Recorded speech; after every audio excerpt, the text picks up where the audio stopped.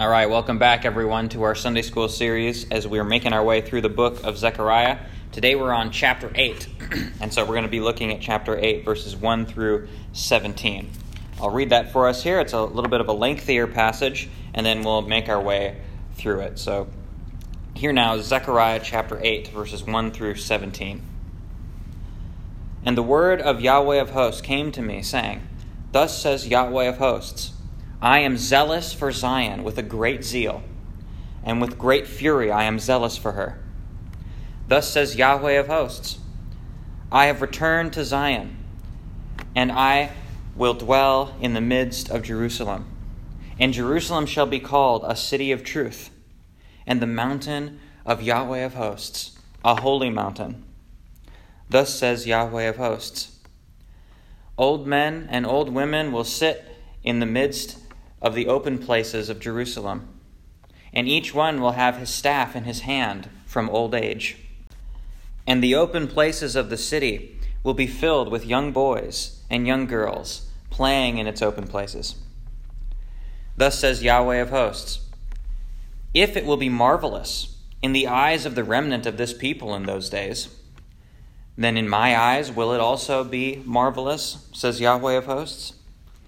Thus says Yahweh of hosts, Behold, I will save my people from the land of the east and from the land of the west, and I will bring them, and they will dwell in the midst of Jerusalem, and they shall be my people, and I will be their God in truth and in righteousness.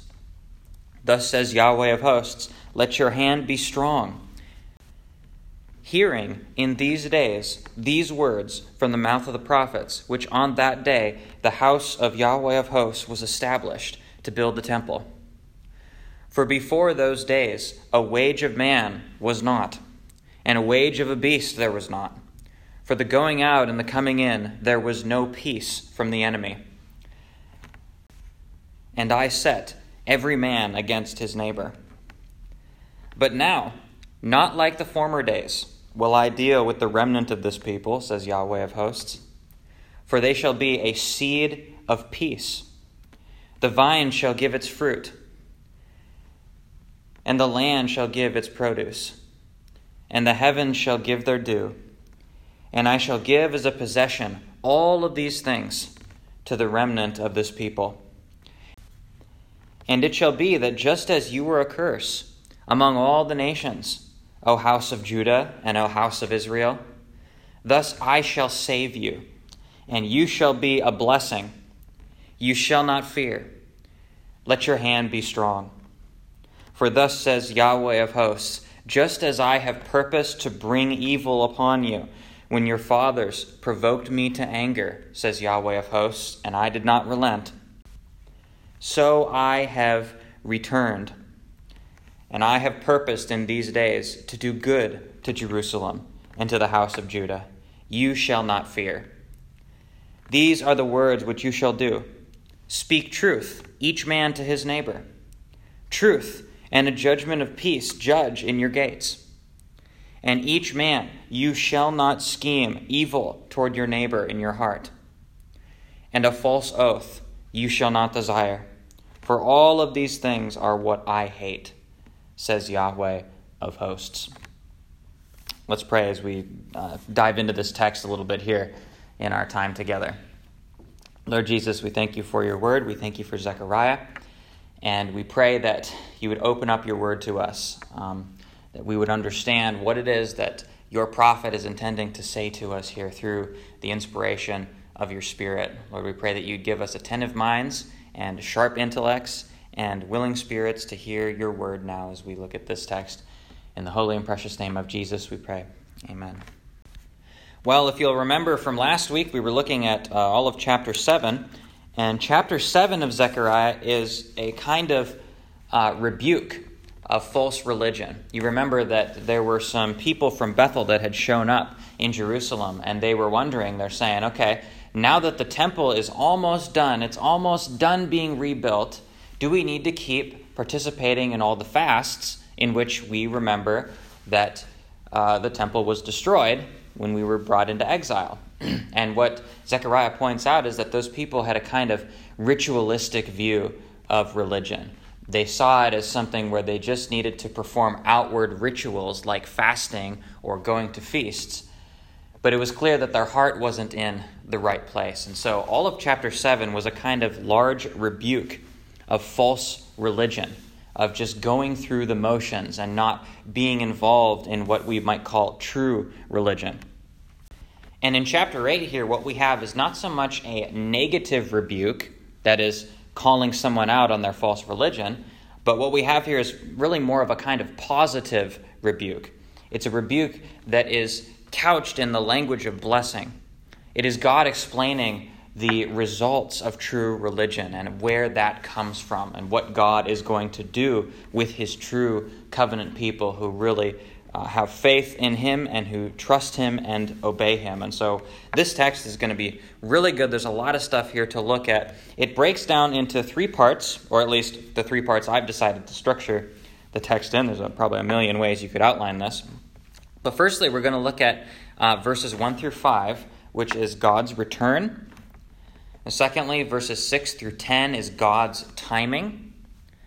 And then thirdly, we have God's blessing or God's promise in the final verses 11 through 17. So these parts, as we put them together to understand what the text is telling us, what's the big picture point, what's our takeaway this morning, we want to understand that God not only gives blessings to his covenant people, but he also makes them a blessing. Okay, God doesn't just give blessings to Christians. He makes Christians a blessing to other people and to the world in general. And so that's our main point. We're going to see that as we work our way through the text. So let's look at our first point here, God's return, which is our first 5 verses here. We see here that in verse 1, the word of Yahweh comes to Zechariah. So we've got a new prophetic sermon, if you will. All right, he received the word, and now he's going to say what he has received. And God is clearly in verse 2 demonstrating that he has not forgotten about Jerusalem, that he is not neutral on the subject. You can imagine that many of the Israelites at this point, especially if they grew up in Babylon, they were born in Babylon, grew up there in the exile, and now they've recently come back to the land of Canaan. There's some positive things going on, the temple's being rebuilt and so on, but you can imagine that perhaps some of the Israelites may have been a little bit suspicious about God's intentions. In other words, they could be wondering, God, do you really care about Jerusalem? Will you now today, as we're rebuilding the temple, as we're rebuilding the city, will you care about Jerusalem as much as you cared about it long ago in the days of our fathers like David and Solomon? Will you care about this city as much as you did back then? And lest anyone raise that charge against God or question him in that way, God puts their doubts to rest by saying, no, I am zealous for Jerusalem with a great zeal. And with great fury, I am zealous for her. So he makes it very clear right here through the words of Zechariah. God cares about Jerusalem. God cares about his people, where they are at. And God's not going to forget about the importance of this city. Verse 3 here, when he says, I've returned to Zion and I will dwell in the midst of Jerusalem, echoes chapter 1, verse 16. You may remember from long ago when we were first beginning our series in Zechariah that chapter 1, verse 16 is kind of like the main thesis of the whole book, essentially. Chapter 1, verse 16 says, this is Yahweh speaking, I have returned to Jerusalem with mercy. My house shall be built on it, declares Yahweh of hosts. And we see that message flooding the pages of Zechariah. The whole point of this book is to say God wants to rebuild his house, and he is going to dwell with his people. All right, that is the message here. And the promise that we're seeing here in verses 3, 4, and 5 is that God's not simply going to return in theory, but he's going to return in reality. He's actually going to dwell in the temple that they are rebuilding. He's going to be with his people. When God returns to the temple that's being rebuilt here, that mountain the Mount Zion on which the temple is built, is not going to be an ordinary mountain. It's going to be a holy mountain, verse 3.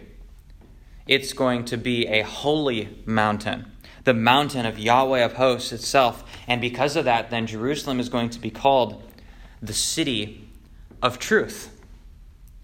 The city of truth. And the reason for that, I think, is because of what Jesus says in John 17:17. You may be familiar with this verse. Jesus says, "Sanctify them in your truth. Your word is truth." And so when we're told here that Jerusalem is going to be the city of truth, what we're learning is that Jerusalem is going to be a city that is filled with the word of God. And God's word is never idle when it is present. God himself is never idle when he is present. He is always working to sanctify his people, to make them holy.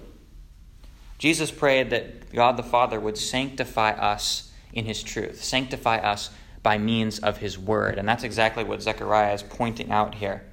Jerusalem will be characterized as a city where the word of God is preached and the people are sanctified on the holy mountain. And this again, if I can just bring this up really quickly in passing, this again is evidence that Jerusalem here, from a New Testament perspective, is more than just the physical city. Jerusalem is ultimately pointing to the church, because is it not the church today where this happens? Is it not the church that is characterized by being a city of truth, a city where the word of God is preached and the people are made holy? And in connection with that, notice verses 4 and 5. Verses 4 and 5 are pointing out that in this city of truth, this Jerusalem, there are going to be old men, old women, and young boys and young girls. People of all ages will comprise this city. They'll be playing in the streets. The elderly will be sitting in the streets with their staffs, marking that they've been there for a long time. Now, for Zechariah's original audience, this would be a big deal, because Jerusalem was no place for the elderly or the children at this time. Right? Jerusalem was a giant construction zone. And in a construction zone, you don't want the elderly and you don't want young children nearby, because quite frankly, it's somewhat dangerous. And there really isn't any point for them being there until the city's finished. And so, in a certain sense, this is promising that Jerusalem as a city will be finished and that it will be inhabited by all ages of people. But from a more full sense, because Jerusalem in Zechariah is more than just the physical city, that Jerusalem is the church, we can see that indirectly this supports the idea that the church is made up not simply of the elderly, but it's made up of people of all kinds of ages. The covenant community is comprised of believers and their children. That certainly was the way that it was in the Old Testament, and it's what we as Presbyterians and covenant theologians believe is also true in the New Testament as well. So here we see in verses 4 and 5 this amazing peace of all ages of people dwelling in the city. Now let's look at section 2 here, which is verses 6 through 10. What's kind of interesting here is that you've got these promises that God brings up here. Jerusalem will be a city of truth and a holy mountain and all this. So the reinstitution of worship of Yahweh, worship of the true God. And you've got this promise of amazing peace and prosperity, which we'll also see coming up again later in the chapter. And what's interesting is that after Zechariah's time, there was a kind of general prosperity and a revival of Judaism in Jerusalem. But the problem is that everyone recognizes in the study of history that the promises that show up here in chapter 8 do not come to pass as fully as they seem to be presented in the text here. In other words, the promises here is for this amazing utopia of peace. And as we see in verses 12 and following later on in the chapter, that there's going to be abundant produce and the land is going to yield fruit and there's going to be plenty of dew and so on. And the people of God will be this amazing blessing for the rest of the earth. This never comes to pass in physical, literal, earthly Jerusalem as of this time yet in history. And pretty much all Christians are in agreement on this. Dispensationalists, covenant theologians, the whole 9 yards. Everyone recognizes that the prophecies in Zechariah 8 have not yet come to pass in the literal physical Jerusalem. I mean, in fact, Zechariah here promises that Mount Zion, the place where the temple was built, is going to be a holy mountain. Yet there's some irony here because Zechariah himself was slaughtered on Mount Zion. That's how his life ended. That's how the life of this prophet ended. So much for it being a holy mountain when it's a mountain on which prophets are being slaughtered. And so because of this sort of issue with the fact that these prophecies never actually come about in history, as pretty much all Christians who've studied the history of Israel after this point recognized, there have been essentially two different views on what to make of these prophecies. When is it that the old and the young are going to play in the open parts of Jerusalem? That never really, the peace being presented there, the perfect utopia in Jewish metaphor, just never really happens. The rest of the blessings that we'll look at in a second never really happen in a physical, literal sense. And so that's where you've got the system of theology called dispensationalism, which proposes an answer to this question. And you may be familiar with dispensationalism, you may not be. But what dispensationalists believe, and what they'll argue, is that these prophecies in Zechariah have to be fulfilled in literal, physical Israel. And so for that reason, they say that these prophecies will come to pass in a future period. And if you know much about dispensationalism, you can probably guess what future period they're talking about. They're talking about the millennial reign of Christ, the literal 1,000-year reign of Christ after the tribulation rapture. And it's the time after the tribulation where Jesus is going to come onto earth, and he is going to establish an earthly kingdom for 1,000 years to reign with the Jewish people. And so what the dispensationalists will say is that all the prophecies in chapter 8 here are going to come to pass in the millennial reign of Christ, or at least in some other future period of history, because it has to be the literal physical Jerusalem. Now, that's a possibility, of course, and if you're a dispensationalist, that's what you will tend to lean toward. But as Presbyterians, we're not dispensationalists. Dispensationalism itself goes against about every fiber of the Westminster Confession, and in my judgment, goes against Scripture too. So we're not dispensationalists. Rather, there's another view that I think is the better view to take on these Zechariah prophecies, and that is the view of covenant theology.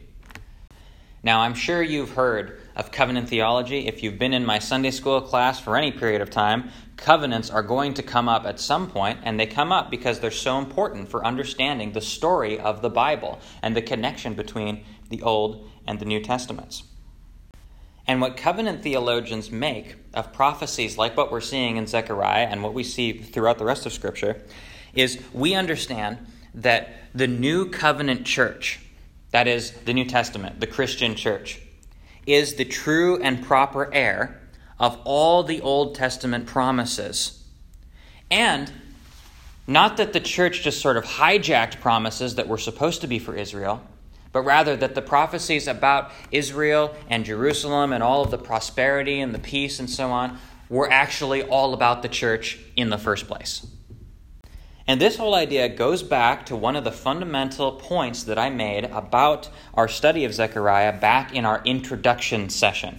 All right, our very first session that we had together on Zechariah, the introduction where we went over the history and some of the features of Zechariah. You remember that I had said that in Zechariah, as well as in just the prophets of the Old Testament in general, prophecies about the New Testament church, spiritual prophecies about the New Testament church, are often presented in the prophets using Old Testament Israel language.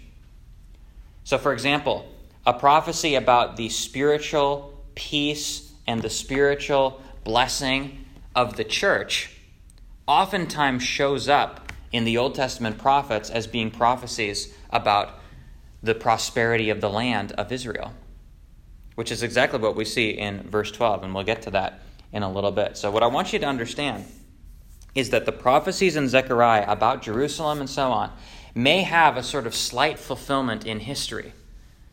But everyone agrees that the prophecies fall, or that the history falls short of the grand scale of the prophecies.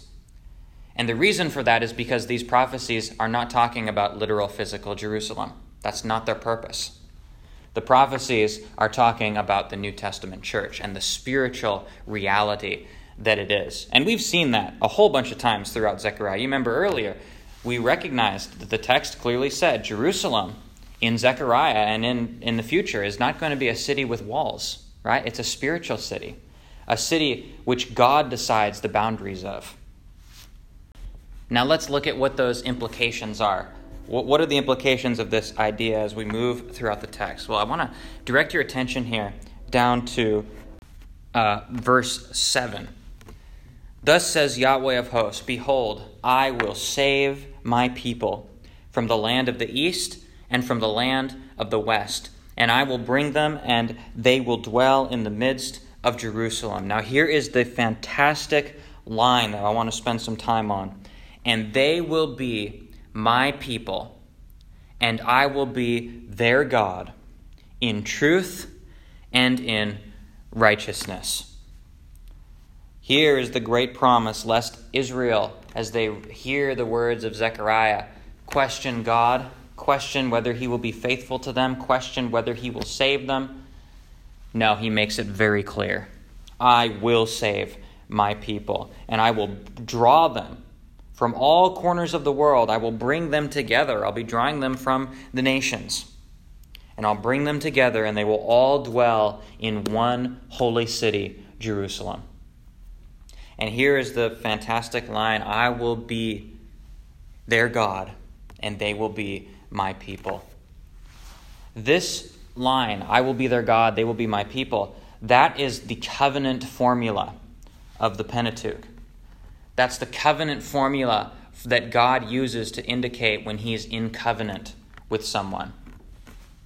And so what we're being told here is that God will draw his covenant people from all over the world, from as far as the east and from all as the west, and he will bring them all together in one Jerusalem, one city of truth. And they will be his people, what?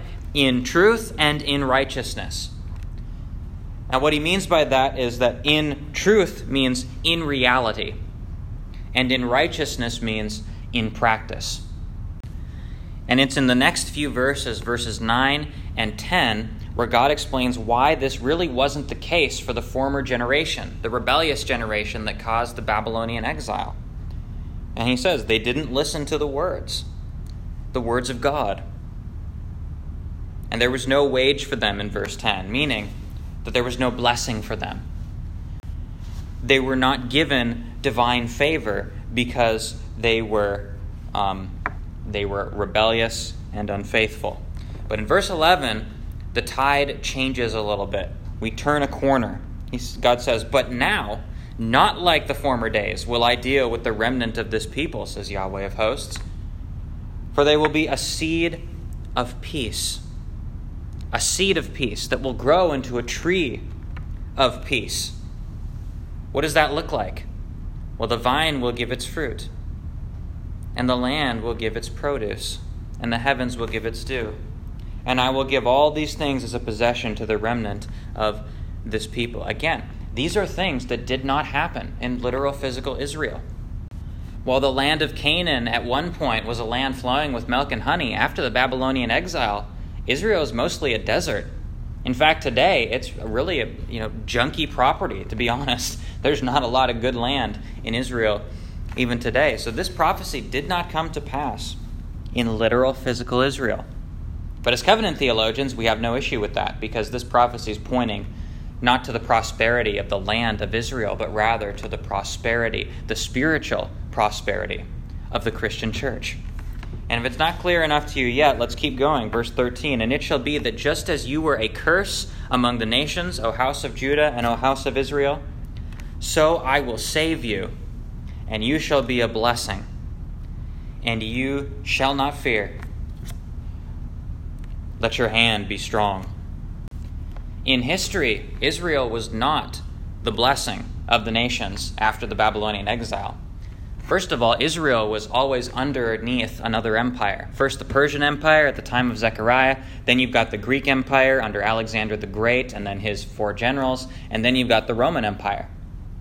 Now, Israel was not anything special. They were not a blessing. In fact, the Romans and the Greeks particularly thought Israel was sort of the great nuisance.